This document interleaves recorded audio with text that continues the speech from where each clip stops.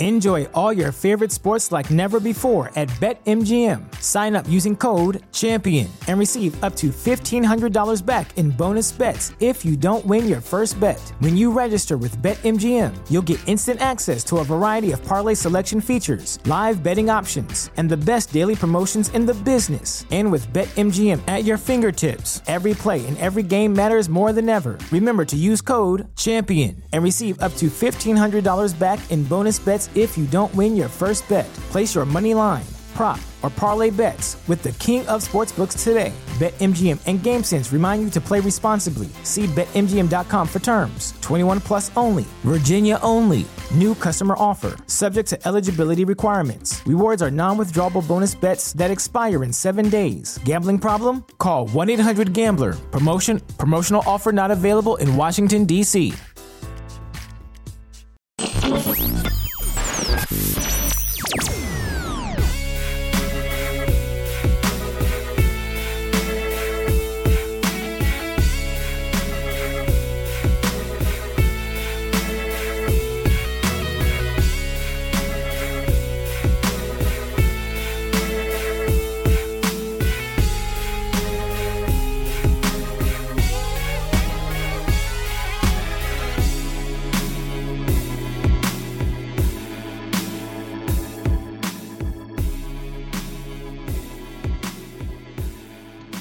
Welcome into No Nonsense, a Tennessee Titans podcast. I'm your host, Matthias Wagner, joined as always by my co-host, Will Lomas.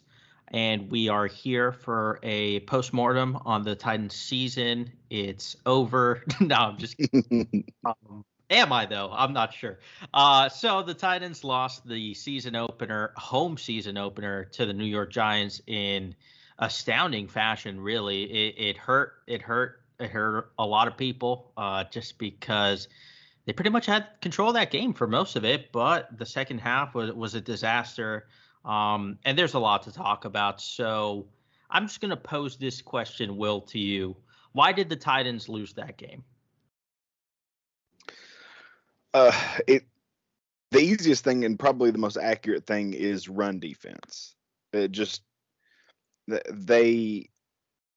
It's so hard because you go back and watch the film, and I'll go ahead and just start talking about the game now, but there's guys that are in the wrong gaps, and it's not a lot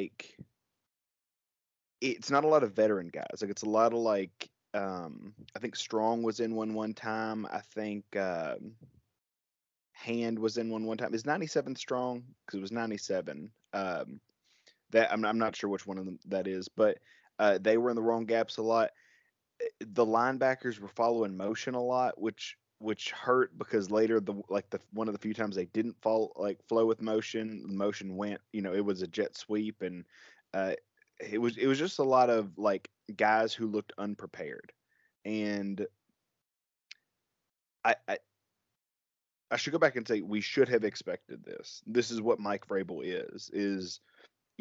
I've said it for 3 years now, is he's gonna lose to bad teams. For all of the talk about him not wanting bulletin board material and him wanting to shut out the noise and don't believe the hype and all that, he does a bad job at it. One of the worst. He and Mike Tomlin are two of the worst coaches in the league at beating bad teams. Because I don't think anybody watched that game and thought, wow, the Giants are really in control. I mean, the Giants scored with a minute and 18 seconds. They were terrible. They were terrible for almost the entire game. Yeah. They score with less than a minute and a half left, and they go for a 2-point conversion, and they get it. And that's why the game, there's a lot to be said about a coach who understands the position he's in. And I think Daboll understood that wins are going to be hard to come by for the Giants this year, that he's got Saquon Barkley healthy right now, which is not a guarantee, so use him as much as you can. And if you've got a chance to win a game early, do it, because at the end of the day, your reputation is going to, if you have a 10-game losing streak, it's going to be bad.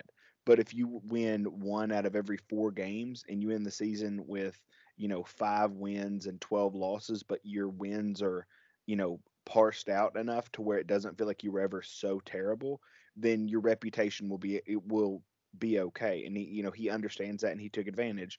Whereas, you know, we can get into the idea of preseason reps later. But there's always tackles missed in week one. It just, you can't simulate it. Nobody's running full speed. You're not going to tackle your own guys at full speed. It's impossible to simulate. And I mean, even the guys who were playing in the preseason game, like Fulton and, like some of those guys, like they weren't tackling well. Like that, they were getting run over, and instead of squaring up and making a tackle, they would square up and then kind of backpedal and then give up 5 yards and spin people down. And I mean, they're just giving away free yards at that point. So more than anything, as much as I want to blame Todd Downing because he is the easy target and he is a big, I mean, make no mistake, the situational offense was was terribly done, but the offense, I think if the defense keeps Saquon Barkley in that entire running game at a reasonable, I don't know, 150 yards. What do they have? 200 and something yards. Like if they keep them at 150 yards, or if they're anything close to the good defense versus the run that we've seen the last 2 years, then it's not a game. Like the Giants never get back in it with the long Saquon run. They never sustain a drive. Like if they can just hold up against that, I think they're fine, even if they're not overly impressive. But just the crippling, like, gashing runs and the guys who looked like aligned the wrong way, like that was hard to stomach watching at the stadium. Yeah, just super weird because the first half they were great. Like the defense was playing fantastic. The pass rush looked as good as it did last year, and the run defense was fine. But then after the break, it's like they didn't want to play, or like they forgot how to play run defense, which is crazy. Of course, like full credit to Saquon. He looked amazing. He looked like rookie year Saquon, like untackleable, just super elusive and powerful. So credit to him. But I mean, too many missed tackles, too many missed assignments. And you mentioned like missed tackles are going to happen week one. You're right, but how come the Giants weren't missing tackles? Derrick Henry couldn't break a single tackle, which is something that we've kind of we've grown accustomed to it because that's kind of how he starts seasons. He didn't really last year. He looked better than usual at the start of last year, but he looked like the same tentative, can't break tackles Derrick Henry in this game. And despite that, the Titans still gave him 21 carries because they were hoping he would break a long one. Unfortunately, he didn't. I kind of want to know, do you think the Titans need to change their offensive philosophy? I know we shouldn't overreact to week one, and I'm sure Derrick Henry's going to have a fantastic season by the end of it. But do you think, like, in a game like this where Tannehill is playing really well, the way to move the ball is the passing game, like, should they just commit to this going forward? Like, I feel like that's the best way for them to attack some of these teams. I mean, they're going to be forced into it probably against the Bills and the Chiefs when they play them this year. But, I mean, they could have put 40 points on the Giants if they really wanted to. Yeah. Don't get your hopes up. Like, the problem isn't. Oh, no, I know. I just read a Vrabel quote about Swaim getting the most snaps because he's the best blocking tight end that we have. Yeah, so who cares? Like, pass the ball instead of running then. But it's not going to happen with Vrabel at the helm. No, and Vrabel is the one in charge. And I think there are things that the coordinators do. I think that I'm trying to find the right way to say it. I think an offensive coordinator and a defensive coordinator can only be so much of themselves with Mike Vrabel as a head coach because, everybody raves about how I've never seen somebody go from position group to position group and talk to them and be in meetings. And okay, that sounds good, but what he's actually doing is micromanaging everything. And he said it before that he believes that a successful football team runs the ball almost as much as they pass it. Like, he's been a big proponent of you want a 50-50 split between your running and passing game. And he's talked about it over and over how much he values a running game and how that, to the point where Mike Keith is putting out the propaganda uh, on the live broadcast, like not even just outside, like in interviews and stuff, but he's talking about it's like, oh, you just have to keep chipping away at it, with first down runs, and it's like, no, like that's not how football works. I don't, we don't have to do this anymore. Like we've seen that there are better ways to do this, but I don't think that they're going to change anything. And should they change things, yeah, the more successful part of their game right now is the one that Todd Downing doesn't have any control over, which is the passing game. So, in that respect, they should absolutely be a pass first team, and that should open up the run. And then as soon as people, because the way this has always worked is if defenses overreact to the run, you throw the ball. If they overreact to the pass, you run the ball. But if you don't make your adjustment, and if it's like, okay, they're overreacting to the run, and you say, okay, well, I'm still going to call 50% run, 50% pass going forward, you lose the advantage. I mean, you lose what you're trying to create, which is mismatches. So as long as Mike Vrabel is screaming about first down runs and trying to get the ball moving that way, I don't think they ever will change. Yeah, I'm honestly almost to the point where I blame Vrabel more for this loss than I do Todd Downing. There's just stuff that it keeps popping up, man. And one of them is like the reliance on the running game. I do think that's a Vrabel thing. Like that's just how he wants to play. And then his reliance on his guys, like Jeff Swaim is one of them. He's just not talented. Like I don't know what else we have to see from him. Then there's guys like Nick Westbrook-Ikhine who find like solid blocker. He cannot get open. He cannot get open against any cornerback. And like we see it on a third down, I can't remember at what point in the game it was. Like he's running a slant route, cannot get any separation on the cornerback. Tannehill throws it to him because he's like the first read on that play, and he's the only one who's really an option. And Nick Westbrook-Ikhine is never going to catch that. He's never going to make a contested catch like that. And like that's one of Vrabel's guys, and there's a lot of them. It happened with Dylan Cole also. Why was he on the field on the 2-point conversion?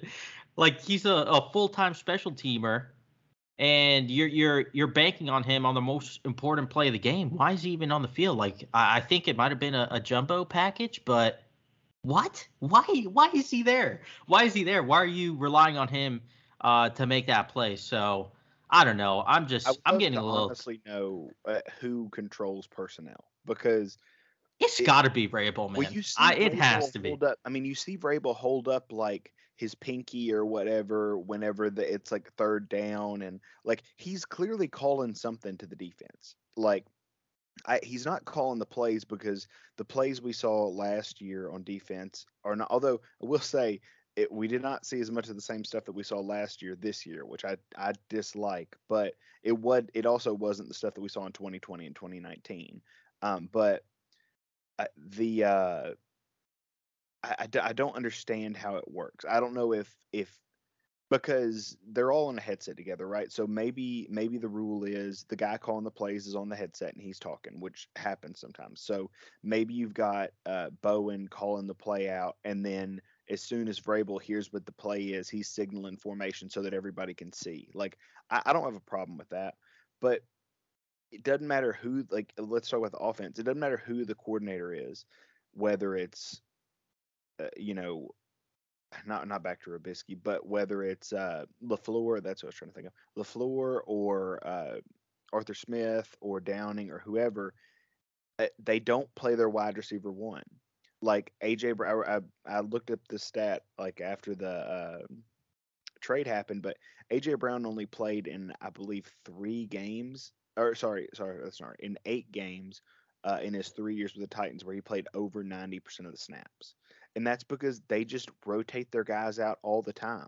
Like other teams don't take their wide receiver one out that much. Like not even close. And this week, the wide receiver one is Robert Woods, right? So, and he played 73%. And I think it was Robert Greenlaw who tweeted this out, that was like 5th lowest in the league.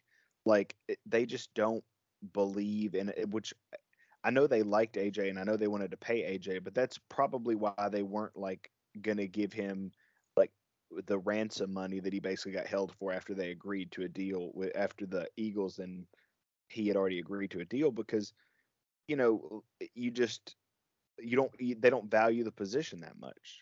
Like, and we can talk about the receivers that the Titans had later, but the point in all that is I don't know who's in charge of the goal line packages because like they always use their special team linebacker there. Like they did it with Zubnar Zubnar, last year, yeah, for and no they reason.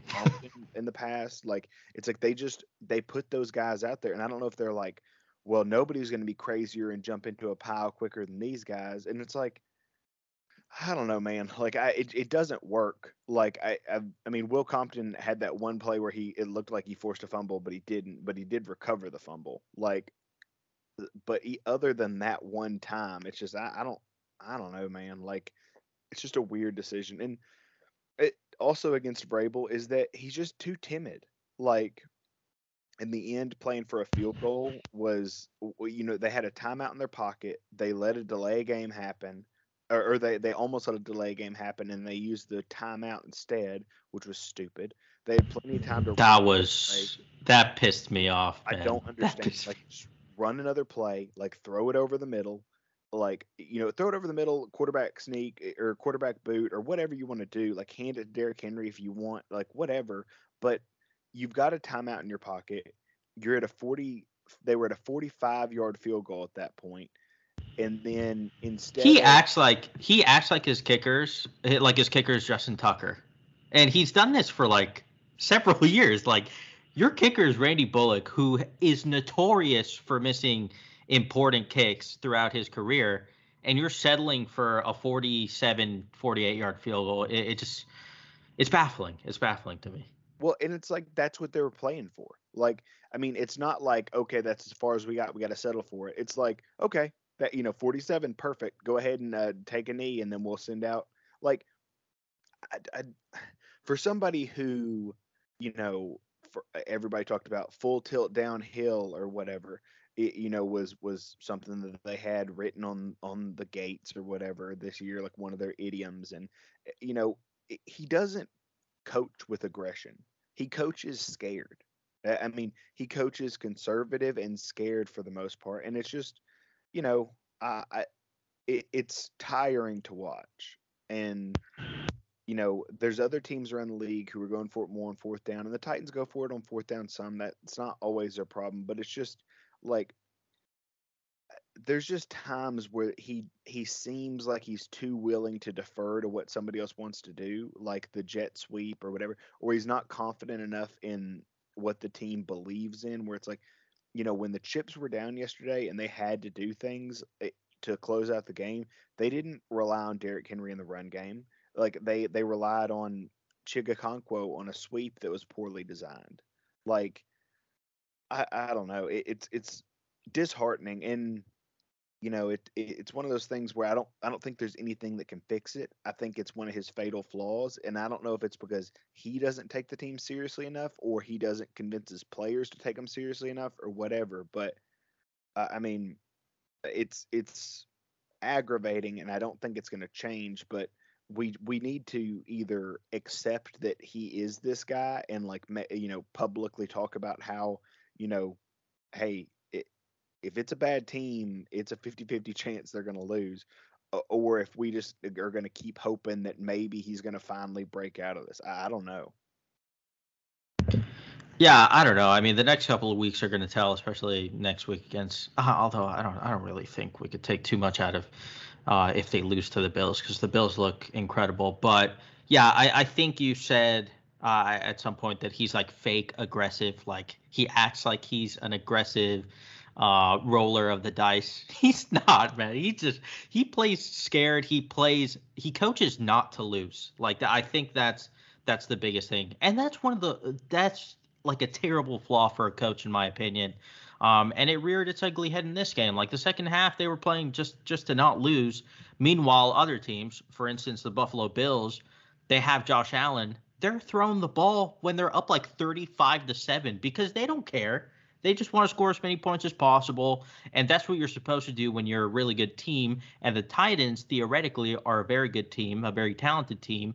Tannehill was playing really good in this game. They should have let him loose, and they should have kept trying to score points, but they didn't, and it ended up coming back to haunt them. So it's just frustrating, man. It really is, but I don't think it's going to change. So it is what it is.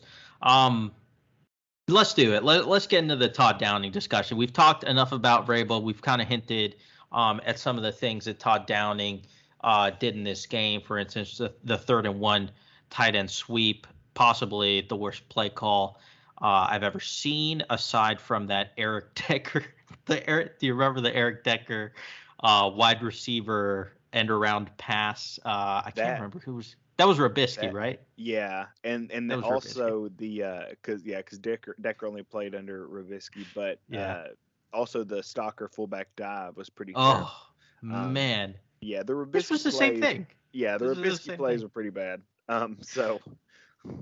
Yeah, I mean, do you want to start talk, or do you want me to? Just You could go in on him because I don't even know what else to say. Like, he is bad at his job. Like, the Titans go into every single matchup against a defensive coordinator at a mismatch. Like, they come into every game with a net negative at offensive coordinator in relation to the other team's defensive coordinator. And the other team's defensive coordinator could be the worst coordinator in the league. Todd Downing is still going to be worse than him. And there's just nothing we could do until Mike Vrabel and Jon Robinson make a change. There's nothing we could do, and Todd Downing is not going to change. Yeah, I want to say that somebody said that 19, because Derrick Henry ran the ball 21 times, that 19 of his 21 rushing attempts came on first down, which the most predictable offense I think we've seen in a long time. Just run on the first 2 downs, get into the 3rd down, and hope that Tannehill or one of the receivers bails you out. It's crazy. Somebody described it like this too, where they said that when he calls plays, it looks like he's calling plays to try to get in 3rd and short. Like, it doesn't look like he's trying to get first downs. They just want to get in manageable situations. Like, and I'm like, well, why? I'm sorry, I shouldn't say that. I know why. It's because when he was in charge of the passing game, it was so abysmal that I'm sure he thinks that nobody can complete a pass from within 7 yards unless it's just a broken play. So I understand why he coaches like that, but I mean, it's terrible. Like, basically, Tim Kelly is handed 2nd and 3rd down every drive and said, "Okay, make something happen." And to his credit, his plays work. Like, there was they ran 13 play action passes, I believe, and there were that was more than all except for 2 games last year, so 15 of the 17 games. So clearly that was an emphasis. I wrote an article today about how much better the passing game is than the running game, because you can look and Derrick Henry's missing some holes. Like, there's, I don't think anybody who watched that game thinks that Derrick Henry got everything he could get, and going forward that'll change. He's always bad in September. Like, I remember even in his 2,000-yard season, his first 2 games were bad. Like, he had like 101 or something yards against the Broncos, but he carried it 31 times. And then they played in did they play in Minnesota that year? They did. They had another game where he just wasn't very effective either. And then last year it was the same way, where he just starts off slow, and that's fine. Like, he works himself into shape or whatever, but the running game just was not working. And the explosive, so there was one explosive gain in the running game, and there was another that got called back because of penalty that was questionable, but Boger is always going to be terrible. But yeah, this is a good time to bring up the passing offense and talk about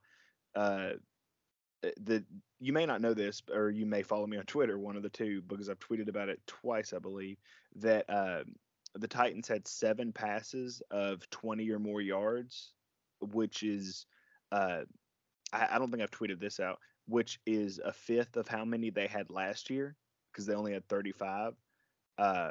and it leads the league in 20+ yard passes. Like nobody in the NFL has more like I think the next is 6. I think Buffalo has 6, but nobody had as many 20+ yard passes as the Titans did. And that's because they went to play action. They leaned on that. And Tannehill was great. Like, I mean, he read things quickly. He read them on the move, and he placed them exactly where they needed to go. And the beneficiaries of it were Traylon Burks and Kyle Phillips, who both of them had 2 different 20+ yard catches. And I mean, they looked great. Like, they looked more comfortable and more viable than any other weapon on the Titans team. So that's a good thing to lean on. But the more I talk about how good they do, the more aggravated I get with how bad Todd Downing is. Yeah, no, that's interesting that they're much more explosive, but it makes sense because Tannehill is playing well, and the Titans have a lot of talent. Like, they have explosive talent on offense. The problem is they don't always utilize it. Like, Burks had 36. He played 36% of the snaps, man. Like, and Nick Westbrook-Ikhine played 68, I believe it was. Fine, like, he's a better run blocker, sure, whatever. Don't want to waste Burks for that, but put him on the field, man. Burks and Phillips were the best offensive players that we had yesterday, and I don't even think it was close, really. Hilliard also. Hilliard barely played. He scored 2 touchdowns every time he touches the ball. It's an explosive play waiting to happen, and he got 3 touches, I think it was. He played 18% of the snaps. Like, that guy should be playing more. These guys who actually make plays when they get the ball in their hands, they should be on the field a lot more often than they are. And I don't know if that's a Vrabel thing. I don't know if it's a Downing thing. I really couldn't tell you. I think it's both, to be honest with you. But the problem is that Downing, whoever's on the field, he just doesn't maximize their talent with his scheme and play calls. And there's still like some plays where there's like 3 tight ends on the field running all the routes, and then there's no receivers, especially not the rookies who are the best players on the field. And it's tiresome, man. It honestly, it's tiresome, but there's no light at the end of the tunnel because this was exactly what we were scared of going into the season. And every time we tried to get excited about the Titans offense, we were like, but they do still have Todd Downing as their offensive coordinator, and he may just bring everything down with him. And so far, through 1 week, that's exactly what's happening. Yeah, The only saving grace is maybe because I don't know when Vrabel decides to like look at things big picture and say like, okay, this is what we are right now. What do we need to change? But it usually takes a little bit. But he should see how much Phillips and Burks are doing. They should get more snaps. I mean, they were already the most productive part of the passing game. So they should continue to get targets or get more targets. And then the more you have your best players on the field, the more, you can do. Like the less of, the less Mike Vrabel views them as quote unquote rookies, and he starts, viewing them as actual, like, okay, you're starters on this team now. Whether that takes him a week or a month or whatever, once that switch flips, then hopefully they get out there more, and you can get more of these explosive plays, and you can get those guys can get more comfortable. But I mean, the only surprise to me in terms of the snap counts from the rookies is how high they were compared to what I figured would happen, because a lot of rookies got a fair amount of time, and that's positive because this rookie class is really good. I mean, whether you want to talk about Burks or Phillips like we have, or Nicholas Petit-Frere, who looked good at right tackle, or if you want to talk about Chigakonkwo, who caught one pass and it almost looked like he had an explosive catch because he went 19 yards, but then he was down, but it was still a big catch, and I believe it was still a first down. And then you have McCreary, who I think gave up like 1 or 2 completions, but they were both short and in front of him, and like they were like calculated. It wasn't like he got beat on anything. Like this whole class looks good. So they even trusted Haskins in the final minute. Yeah, and then Vrabel lied about Hilliard not being available. Yeah, what was that? It's just about? Like, I don't know what Vrabel's like. They'll never talk to the players, and then like because it happened last year with Julio. So I don't know if Vrabel talks to him and just says, "Hey, no matter what, don't tell him you're injured." And then he's like, "He's unavailable." And then they go and ask, and he said, "No, I was available." Like, I don't know if that's because remember So Julio weird. did the whole like what hamstring like thing, and I don't know what the deal is there. I mean, but there's obviously some weird disconnect that they've had the last couple of years. So I'm not sure about that. But yeah, Haskins was out there, and he I didn't see him mess up any. So that was positive, and so like as these guys progress and get more opportunities and learn more of the playbook and earn their roles and et cetera, hopefully the offense gets better and hopefully that intersects with Derrick Henry feeling like Derrick Henry again and the weather getting colder and all that. But uh, for this week versus Buffalo, that there's not a lot to say like, well, I'm sure this and this will change and everything will be okay. Yeah, agreed. And I do believe we should. I mean, we should give credit to Vrabel for playing the rookies more than he would normally, but I think he did it because he needed to. Like the rookies are some of the best players on the team this early, which is crazy, but it really does look like an amazing draft class, and I hope they play more because they showed out in their first game, almost all of them. So good for them. Hopefully, we see more from them going forward. Real quick, Christian Fulton had a kind of a rough game. Was it only that long one, or did you see any other concerning patterns in his play? No, I mean, for the most part, he looked fine. Like the problem is he's never going to be a great tackler. And I think he got kind of out there on an island a few times and had to be asked to make a tackle, and I don't think he did a great job on those. But I mean, McCreary didn't either. If it makes anybody feel better, so it's not like he looks like the worst corner. I don't. I so rewatching the long touchdown, The I don't Shepherd, yeah, know. Yeah, I don't know what he thinks happens because he's kind of in good position, and then it's like he's looking back and he's expecting. yeah. The I don't safety know. to be there. That's Yeah, the only thing I could think of. or he's trying to or he's waiting for a break the other way, like something. And I don't know if they just ran that route the same way like 5 times, and then the sixth time they ran it, he broke a different way, and it just caught him off guard. Or I mean, the pass rush looked like it was getting close, so maybe from that angle he thought that there was going to be a sack, and he kind of took off for a second, or what, like, or maybe it's just the fact that Daniel Jones hadn't thrown anything like that, like they had not seen him throw a deep ball down the field. So, you know, one, would he even do it? And two, would he be able to do it accurately? Because it's not like Fulton physically doesn't have the skills. Like we know Fulton can do that. I mean, that's how he picked off Trevor Lawrence last year in the game when Trevor Lawrence said that they might think about throwing it towards Christian Fulton. So, like, we know that he can do it. Like, it just is a very weird thing to see him just decide like maybe it's not that big of a deal if I cover my guy for the rest of this play. Um, so I don't know. Like I don't think that's a problem. We've seen a year full of tape of it not being a problem for him. He doesn't appear to be hurt. Like, you know, there's nothing that stands out like wow. There's no chance he was ever going to make that play. It was just he stopped and Daniel Jones looked for his one deep route and saw that he was open and threw the bomb, and that was enough. Yeah, I think it was just a bad play. I wouldn't expect that to happen too often with him, really. Let's move on to maybe some more Every time I try to move on to some positivity, I just look back at the box score and I see that the Titans lost to Sterling Shepard, who was coming off an Achilles tear 9 months ago, Richie James, the corpse of Kenny Galladay, David Sills, Chris Myarick.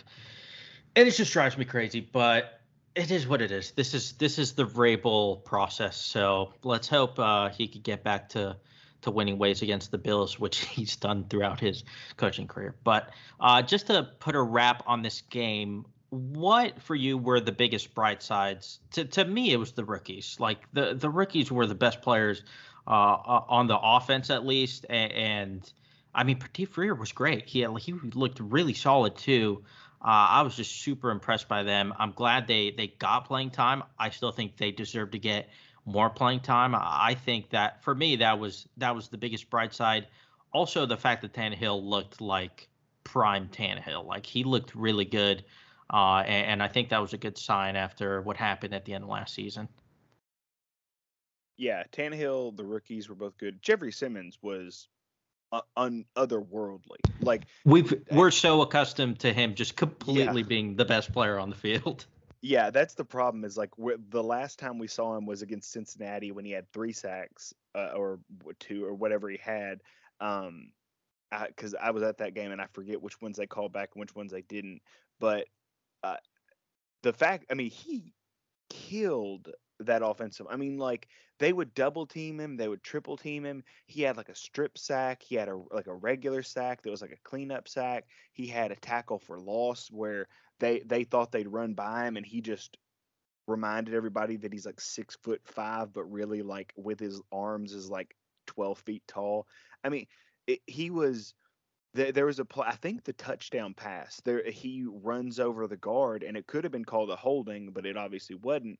But he runs him over. Like he continues to look like a different human, and it's good because you know Simmons never Simmons is like Landry. Like he's never on a cold streak. It's just sometimes the box score isn't there. And then once they get their first sack, or once they get their first big play, they start adding those and stacking them up. But I mean, I don't. This game is right up there with the Rams game, and I would say it's probably better than the Rams game, even though he had 3 sacks in the Rams game. He was more consistent throughout the whole game that he was dominant. It wasn't just like a first half where he was dominant and then a second half where he was quieter. It was just he was so good, and you know it gets lost because they didn't win, but like how good he did and how much that Weaver and Bud Dupree looked good too. But how well that pass rush did was great. And Danico Autry is not fully healthy. Like he's working through something and he'll be back. Like, but people don't forget last year he didn't start out hot either. He did. I don't even know if he was active. He was either inactive or he didn't start and was behind Laurel Murchison or something in week 1 last year. So Autry's not necessarily a guy who starts out super fast, but Bud Dupree looked fast. Simmons looked strong, fast, and long. Like uh, Weaver he looked fine. Like there were times when there was too much thinking going on, but that'll happen when you have to play a read option team that runs RPOs and jet sweeps and all that. Like it's a lot to think about. But I mean that front defensive line, especially when they're pass rushing, did a really really good job. I agree. The defensive line looked good. That was encouraging, especially with Landry out for the season. Weaver was great in terms of pass rush. I think they started getting a little annoyed because he wasn't setting the edge. I think that's why Dylan Cole got a couple of snaps towards the end, which is crazy. But anyway, definitely encouraging stuff from Weaver. Of course, Simmons is a beast. I thought Bud Dupree looked pretty solid too, although more so in the first half than the second half. But yeah, definitely encouraging. So we're going to take a quick ad break, and then when we come back, we're going to preview the Titans' Week 2 opponent, the Buffalo Bills. Welcome back into No Nonsense, a Tennessee Titans podcast. Now that the Giants are in the rearview mirror, the Titans are going to have to look forward, and they have to travel to Buffalo to take on the Super Bowl favorite Buffalo Bills. I don't want to ask you straight up, can the Titans beat the Bills? Because, of course, they can. Any team could beat any team on any given week. But do you think this season is going to be the exact same in terms of the Titans just totally playing down to their opponents and then playing up to their opponents? I didn't think that this would be the time when they played down to their opponents. So, because I thought they would have I thought last year and even the year before they got too much of the like, oh well, like congratulations, you made it an AFC South championship game, like you overachieved, and then the next year it was like, well, you won the AFC South for the first time, like that's great, like you got like now it was you won the AFC South again and nobody cared, and then you got bumped quickly or bounced quickly from the playoffs, prove that you deserve to be, up there with the other teams, and they didn't do it. So I wasn't expecting that. But having said all that, like the problem is this is a team that's built to get better with time. Like as long as they stay healthy, knock on wood. But you've got a young. We've talked about all the rookies. Everybody knows where the rookies are. You've got Derrick Henry who gets better with time as the season goes on. You've got an offensive coaching staff that has to figure out who's calling plays when, and they need to slide that scale more towards Tim Kelly. Then you've got a head coach who needs to be convinced and has to see things first before he can believe them. And now he can see that, okay, this is what we are. Maybe we need to lean more into the pass, even if it's slightly more, but not a fundamental like shift in thinking. But all of those things have to happen, and he has to see those things first. So I think this team is. I would rather play Buffalo in week 8 than week 2 because of how hot they are, and they get to go, as their home opener.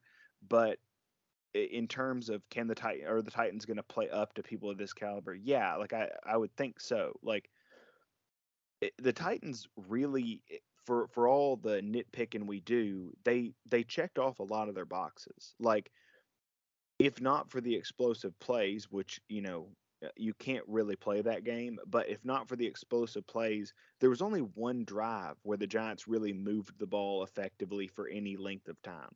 It was a 3 and out to start, and then it was a couple of plays, and then a punt after that, and then it was a fumble, and then they had an intercept. The Titans got an interception in the end zone after a muffed punt by Kyle Phillips. Like they were very stingy for the most part. It was just once the Giants could see where their defensive game plan wasn't solid, then they started chipping away at that, and once they found that crack, the Titans couldn't correct quickly enough. So if not for those big plays, the Titans would have been ahead by more and wouldn't have allowed the Giants to get back into the game. So, as bad as it looks on paper, it's not. It reminds me a lot of the loss we saw on Monday with the Broncos and the Seahawks. Like there was a stupid decision at the end to kick a field goal when you should have tried for more to at the very least make a field goal easier. But for the most part, there were some things that didn't go your way because it was penalties for the Broncos, but it was the run defense for the Titans, but they're correctable. But your big players made plays, and that's what you needed to see. So again, like it's a long way of saying, like, do I expect the Titans to play up to their competition? Yes. But like I said, I think we just have to accept at this point that Vrabel is going to constantly try to win every game 23-20, and he's going to be furious if the Titans score more than 35 points in a game. Yeah, I mean, I wouldn't expect the Titans to get blown out by any means in this game. I wouldn't be surprised if they win this game. Wouldn't be surprised if they lose a close one. I think the Bills are they're a really good team, and they're a very tough opponent. They're starting off their home opener. So yeah, I mean, it's going to be tough.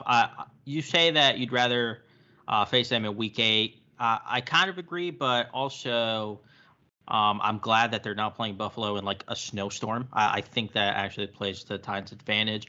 Although the Titans do play better in the cold, but I would rather play Buffalo not in a snowstorm.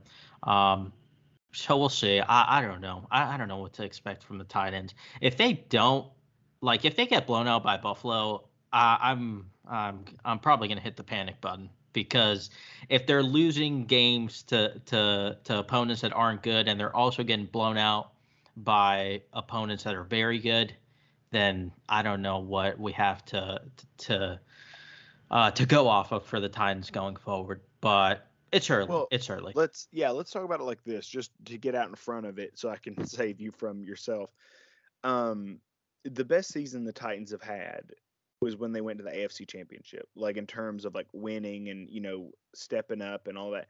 And that happened in large part because of a quarterback change, but they also, I think they lost to the Panthers I know that. I remember now they did. They lost to the Panthers on that run, and they had a couple of bumps in the road against good teams where they really weren't in that game with the Panthers until like kind of at the end when they scored a touchdown, but not really.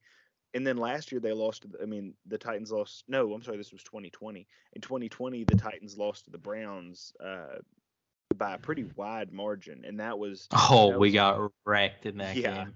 and Also, that was last year to the Cardinals, also we got blown yeah. out. So So it's like they yeah, lose games like that, but the whole moral of this story is all they have to do is win the AFC South. And I mean, I personally have higher aspirations for the team. I think they've got true superstars in a couple of spots, and then I think they have a bunch of like really good guys in other places. So I think when you have that, you should expect more. But having said that, like to get a ticket to the playoffs, all you need to do is win in the AFC South. And the Titans have won in the AFC South in the past. The rest of the AFC South continues to look weak. Like nobody won last week, which is hard when two teams play each other. But that nobody looks like they're ready to come and take the Titans' crown.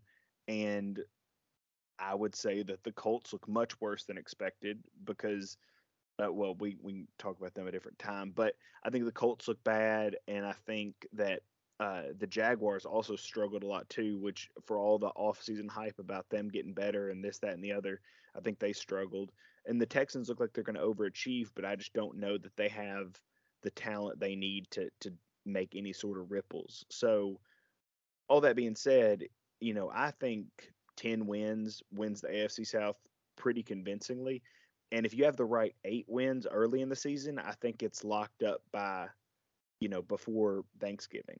So we'll see what happens. But as long as the Titans have it figured out by the time they play the Colts, what is it, twice in 3 or 4 weeks or something? Like once they have that figured out, then if they can get that figured out by then and they can win those games, then everything else becomes a lot easier and a lot less pressure. But no matter what happens in the front part of the schedule, those games are still the ones that look like the most important ones to beat.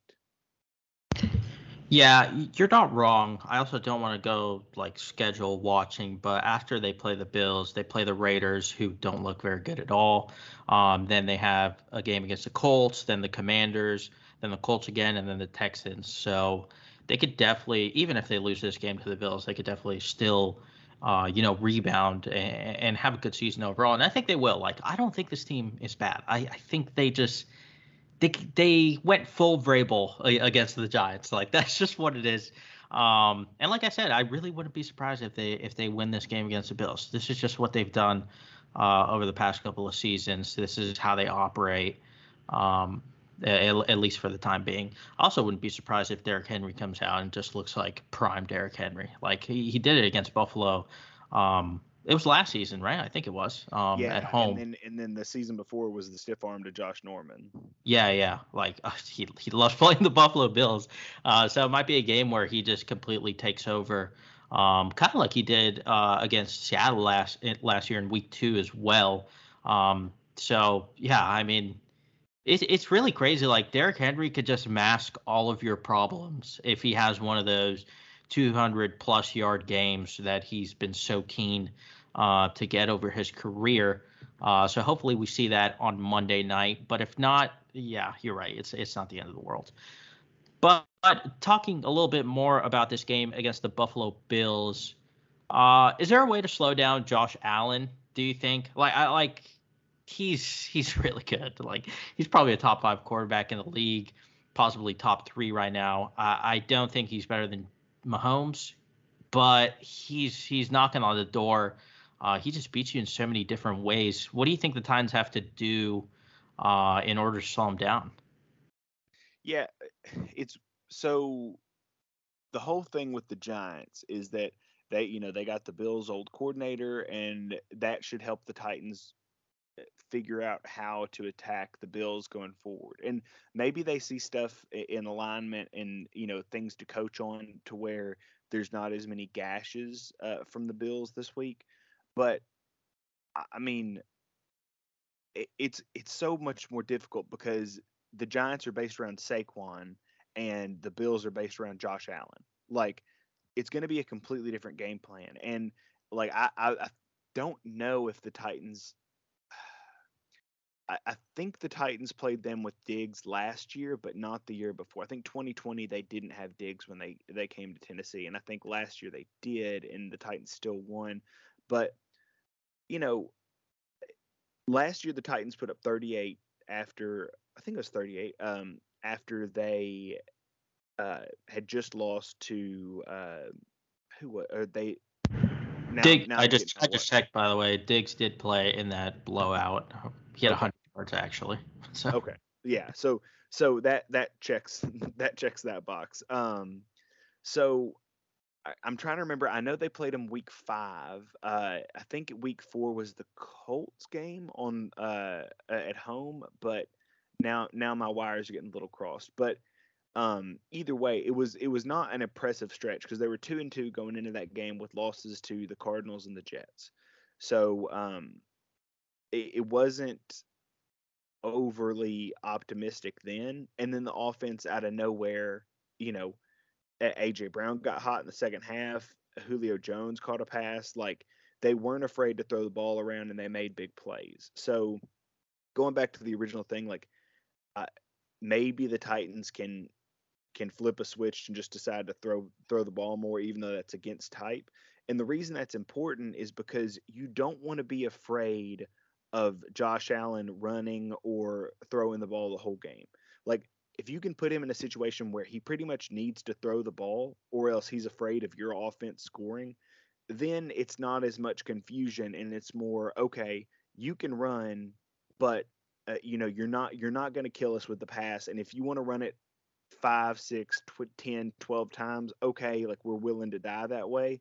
But that because that would put everything back on the defensive backs, and I think the defensive backs will play better throughout the season, and I think they're talented. And I think the more you can have on the defensive backs and the less you can have on the linebackers, the better. And the more pass rush you can get, the better. So to stop him completely, I mean, I'm sure somebody will do it. Like the Titans held Patrick Mahomes scoreless when they played them last year at home, and then it took Chad Henne getting down to kick a field goal, I think, or maybe Mahomes did that before he went out. But like, it's not impossible. We've seen them do it before, and we've seen them do it banged up. So, that there could be a really good game plan, but you should just hope that you keep him under 30, and then you deal with the consequences from there, because that's just how you have to prep for this team. Because, like you said, he's so good. Like he's just Cam Newton, but like with more weapons. yeah, his development has been crazy. Like when he came out of college, I don't, not a lot of people gave him a chance. I didn't give him much of a chance. He looked terrible in college. He had no accuracy. He had no touch on anything. He really didn't know how to play quarterback. But what a transformation he's made. So I'm excited for the game just because I get to watch him and I get to watch the Titans play. It's kind of twofold. I really do like watching him play. I like a lot of players on the Bills, to be honest. So definitely gonna be a fun one. Yeah, just going back through the last 2 games, the Titans have played against the Bills. Diggs has caught a lot of passes and he's gotten almost 100 yards in both of the games, but like he's been under 10 yards per catch in both games, so they seem to know how to limit his big plays. Although the emergence of Gabriel Davis kind of makes things difficult for cornerbacks. So we'll see how the Titans play this game. Like I said before, Henry could just take over and win the game for the Titans. It wouldn't surprise me. Although that Bills D line looks really, really good. They just keep adding names and pieces. Um, I don't know. Ed Oliver got injured in that Rams game. I don't know if he's going to play in this one. I'm not sure on his injury status. Hopefully he doesn't. I mean, hopefully he's fine, but hopefully he doesn't play because he looked like Houston College Ed Oliver in that season opener. So it would be a pretty big boon for the Titans offense if he doesn't play. But it's going to be difficult either way, but definitely excited to watch that one. So we're going to take another ad break, and then we're going to wrap up with Stop the Nonsense. Welcome back into oh my god, I almost said welcome back into Stop the Nonsense. Welcome back into No Nonsense, and Tennessee Titans podcast as we do our Stop the Nonsense segment. Will, do you want to go first? I certainly will. So hopefully this doesn't come back to bite me. But my Stop the Nonsense this week is about Anthony Richardson, who, if you don't watch college football or if you're not an SEC fan, then this segment's not going to be for you. So Florida hosted Utah in week 1, and their quarterback did good. Like he was really mobile, he was efficient, like he was really fun to watch, and that's great. And if you're a Vols fan like I am, then you've watched Hendon Hooker be super efficient. I think he had 35 touchdown passes and three interceptions last year. And he can run, all that kind of stuff. He does everything you want to do. And all of a sudden, Florida was basically being anointed as the best team in the East other than Georgia because they had this great quarterback, and Hendon Hooker was good, but he's not going to be that guy ever, blah, blah, blah, blah, blah. So fast forward a week to when they played Kentucky, and he had one of the worst performances I've ever seen. Like, just absolutely trashed. Like didn't look comfortable at any point. Threw a pick six. And so after the game, he was talking, and he gave a quote where he said, I got a little shook after I missed my first few passes.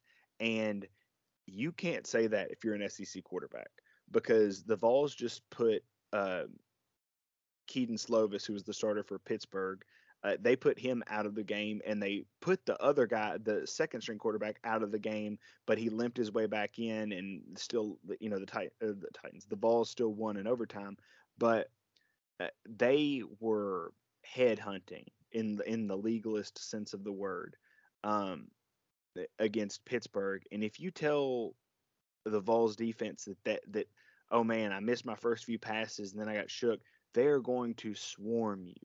So there's a good chance that Florida plays nobody this week, but in 2 weeks when the Vols host Florida, that for all the hype that Richardson had in week 1 and all of that they go to Tennessee, and that Tennessee is favored, and maybe cross your fingers that they beat Florida, and then all of a sudden I just want to hear and see all of the people retract their statements and talk about how good Hendon Hooker is and how they never, if they even admit that they slighted him in the first place. Like, this is more of a preview of this is a dunking on everybody and a no nonsense on everybody who said that Richardson was the superhero quarterback of the SEC East. And at the same time, it's also a preview of how completely impossible it will be to be around me if the Vols beat Florida and are 4-0 after the first month of the season. So get ready for that, and get ready to deal with me and the arrogance that lasts until the next Titans game. Yeah, I haven't been watching too much college football, but there were definite like calls for Anthony Richardson to win the Heisman after week 1. And I just saw his stat line for week 2. So interesting stuff there. His QBR was 3.8. How was it that bad? Apparently it was. Yeah, it was rough. Man, that's crazy. So yeah, maybe stop the hype train a little bit on him. So my stop the nonsense is Jerry Jones. I don't know where to start with this guy. He's the worst. He's the worst at everything. And I'm just going to start with just his decisions as a general manager, his personnel moves. I don't know if you guys saw the Sunday night game. The Cowboys looked like one of the worst offenses in the NFL. They're a wide receiver group. By the way, they traded away Amari Cooper for peanuts.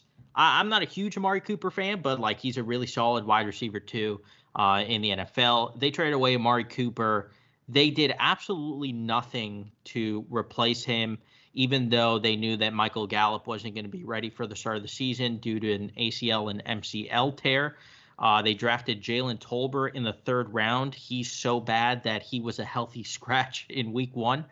And they trotted out a receiver core of CeeDee Lamb, great player, Noah Brown, Dennis Houston, and Simi Fehoko.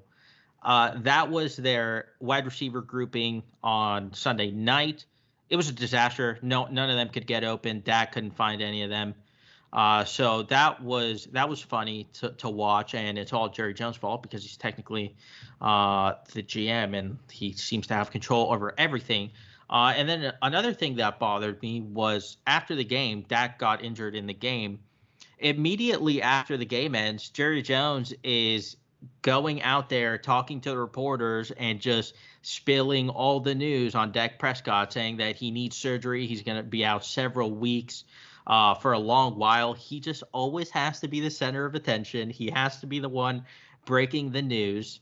And then today he comes out, gets on the radio, and says that the Cowboys will not put Dak on IR because they believe he can return in the next 4 games, even though everything is pointed to him missing possibly 8 weeks. And pretty much he's only doing this because he doesn't want fans to completely check out on the season, while Cooper Rush, by the way, one of the worst backup quarterback situations in the league, another part of the Jerry Jones personnel handling while he's their quarterback. So just this guy needs to – he's never going to sell a team until he dies. But, man, what a disaster that guy and the Cowboys as a whole are. Yeah, and it's put so much pressure on guys to come back from injury when you're hey, we're not putting him on IR, he's gonna stay on the active roster. It's meanwhile Vegas drops their win total from 10 to 6, which was crazy. Neither one of us had him in the over under draft that we did last week, so that's unfortunate. But it just it's a wild thing there. And I don't know how much of the decision making he has at this point, because his son supposedly does some of it, but then all the good moves they make end up being traced back to Jerry actually signing off and being actually, I loved him too. So it's hard to tell what's true and what's not. But man, this is I actually don't mind him, because I appreciate the fact that he helped get the TV deals that made the NFL what it is, so I can enjoy it today. But at the same time, every time I listen to him, I'm just man, sometimes I just think you suck. So I don't know. He is a hard one to root for. Actually, I have another Stop the Nonsense. I don't know if you saw this. I don't remember what podcast it was, but I saw Bruce Arians pop up on a YouTube short or whatever. He was on some sort of podcast, and he was talking about how much he loved Mahomes coming out, and he was his quarterback one for sure. But I think that was on Pardon My Take. I think. Was that? Yeah, I think that's what it was. Yeah. So if he loved him so much, why didn't he try to get him? I don't understand. Who was their quarterback at the time? Wasn't it he was with the Cardinals? He was at the Cardinals, and was it Palmer? Well, no. Remember, that's when they drafted Rosen. So, because I believe he was there for that. Yeah, he had to have been there for that. And so I think what happened is, I think Buffalo moved. I think they said, well, we think he's going to fall to us at his revisionist history is they thought that he was going to fall because Kansas City ended up trading up from the bottom to go up and get that pick. But that's not true. We all know that people hear these things. There's no way that who was it? Somebody traded down. Bills maybe. Dude, their starting quarterback was Blaine Gabbert. Yeah, but it was the year they drafted Josh Rosen, right? So it's they were going to draft a quarterback. Yeah, they just didn't pull the trigger then, because they supposedly thought that he was going to fall to them, and I'm just because it wasn't Mahomes, right? It was Josh Allen. He said Mahomes. Oh, well, if he said I thought he said Josh Allen, because Josh Allen would have been that class. Oh, no, that's the same class. Yeah. No, actually, I don't know. Regardless. Yeah, we're mixing two different drafts up now. Yeah, but yeah, every quarterback, every coach, or offensive coordinator or GM, as soon as they're fired and they get to do their media tour, they always come out and say, you know what? I love this I guy. don't tell a lot of people this, but he was actually my quarterback 1. And it's like, I wish somebody would come out and say, he was our quarterback 7. We thought he sucked. Like, credit to them for developing him, because I don't think, because that's the reality of it, is Josh Allen was terrible. Like, he was bad in college. He had a huge arm and he was mobile, but he had nothing that about him that was refined. Nobody had him as a top guy. Like, it so clearly he wasn't the quarterback 1 in that class, but he had all the tools. And credit to Buffalo, they never gave up on him, and he slowly got better and better and learned how to process quicker and quicker. And they found offensive coaches, which is why I always say offensive coaches should be head coaches. But they surrounded him with offensive coaches that helped groom him and turn him into what he is now. And that was their vision. Like, their sole vision was, we don't care about wins and losses as much as, if we develop this quarterback, the wins will come. And, like I said, credit to them, because they did what very few teams can. Yeah, that's why it's great news for Malik Willis that Todd Downing is going to be spearheading his development. Okay, I'm done. Anyway, that'll do it for us for this episode. We'll be back next week to hopefully recap a Tennessee Titans win over Buffalo on Monday night. But regardless of the result, we'll be back. So make sure to tune in. Thanks for listening. And remember to always stop the nonsense.